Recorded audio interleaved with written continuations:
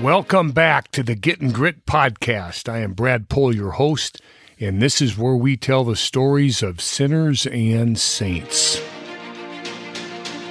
Is it possible to become a saint one day at a time? With his mom and dad at his side, Father Stuart Long, age 50, passed away in the early morning hours of June 9th, 2014, at the Big Sky Care Center in Helena, Montana. Hollywood is set to release a movie about Father Stu's life. It comes out on Good Friday this coming April. It stars Mark Wahlberg and Mel Gibson. The following story is taken from the Independent Record.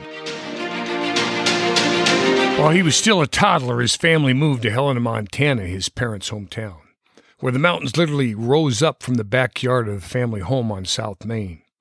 Stu grew into a man with a powerful physique, developed while wrestling and playing football in high school. He moved on to Carroll College playing football for the Fighting Saints, and where he was introduced to Golden Gloves boxing. He won the 1985 Golden Gloves heavyweight title for Montana and was runner-up in 1986, the same year he graduated from Carroll College, having earned a degree in English literature and writing. A planned career as a prize fighter was nipped in the bud by reconstructive jaw surgery, so he moved to Los Angeles, intent on breaking into the world of movies. He made some commercials and had a few bit parts, but the bouncer roles at the comedy clubs and bars was what paid the bills. He left the movie industry and took a day job with Norton Simon Museum in Pasadena, where he rose to become a manager. But riding his motorcycle home one night, he was struck by a car and then run over by a second car. It was a close encounter with death, but God had other plans. See, Stu was set to marry a beautiful young woman whom he was in love with. But as life happens, all these events came together, prompting an exploration of faith that ultimately led to his Catholic baptism. And Stu said that during his baptism, he felt a calling to the priesthood. He shared this with his priest, who told him, "All men who are baptized as adults experience this. It will go away in time if it's not real." So in order to determine if it was genuine, he left his work at the museum to teach and then to serve with the Capuchin Friars in New York City, working in some of the city's poorest neighborhoods. The Friars sent him to Franciscan University in Steubenville, Ohio, to study philosophy. While earning his master's degree, he was steered towards pastoral service, receiving his priestly formation for the Diocese of Helena, Montana. He was ordained a priest by Bishop George Thomas in December of 2007 at St. Helena Cathedral.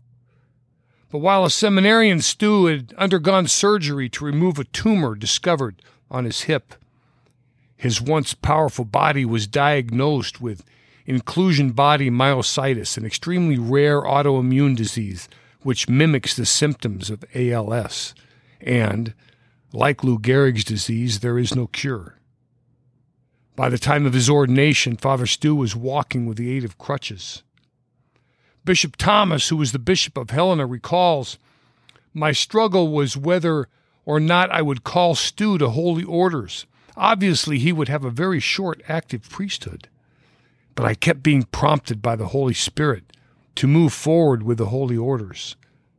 There's a lot of power in redemptive suffering." And that's exactly how Father Stu lived. Father Stu would say the great question is, how are we going to cooperate with God to overcome the challenges in our lives? His priesthood lasted about 6 years altogether, and he was stunningly effective in those years. It would not be unusual to have 6, 8, or 10 people lined up outside of his room waiting to go to confession at the nursing home where he lived. Why? He was very Christ-like, says Father Raftus. He was a great priest, but he was also like an old shoe in a way. He could talk to anybody. He was just very charismatic. He just drew people to himself, especially when he was suffering the most. He brought a servant's heart to each and every minute of his ministry. His love seemed to increase in power as his physical strength diminished. He taught by example, accepting the pain and weakness each day brought. Stu said it was the best thing that ever happened to him because it allowed him to shed his own pride. Parishioners who came to know him have said, "Father Stu was more than just a priest for us. Father Stu's faith and courage inspired us, the embodiment of hope, in the face of despair. He loved with his heart, prayed to the saints, and lived by the gospel. Father Stu taught me how to turn stumbling blocks in my life into stepping stones. He brought hope to those who were hopeless, peace to those who were troubled, faith to those who were lost, livelihood to those who were stuck.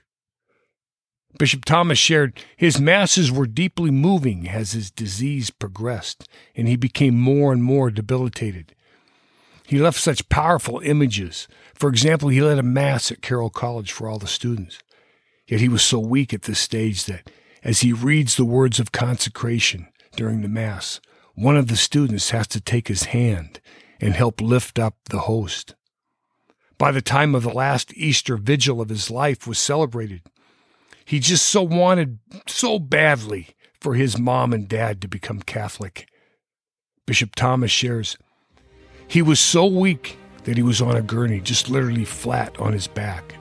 And I had him brought back to the baptismal font where I baptized his parents. There were tears coming down his face. And it was like the prayer, the Nunc Dimittis, the prayer of Simeon. Now you can dismiss your servant. Everything he wanted in life was now his. Mark Wahlberg came to Bishop Thomas asking about the movie, saying, I'd like your blessing to be able to move this forward. I would like to do something beautiful for the church. By all means, replied the bishop. The story of Father Stu is one of grit, faith, and redemption.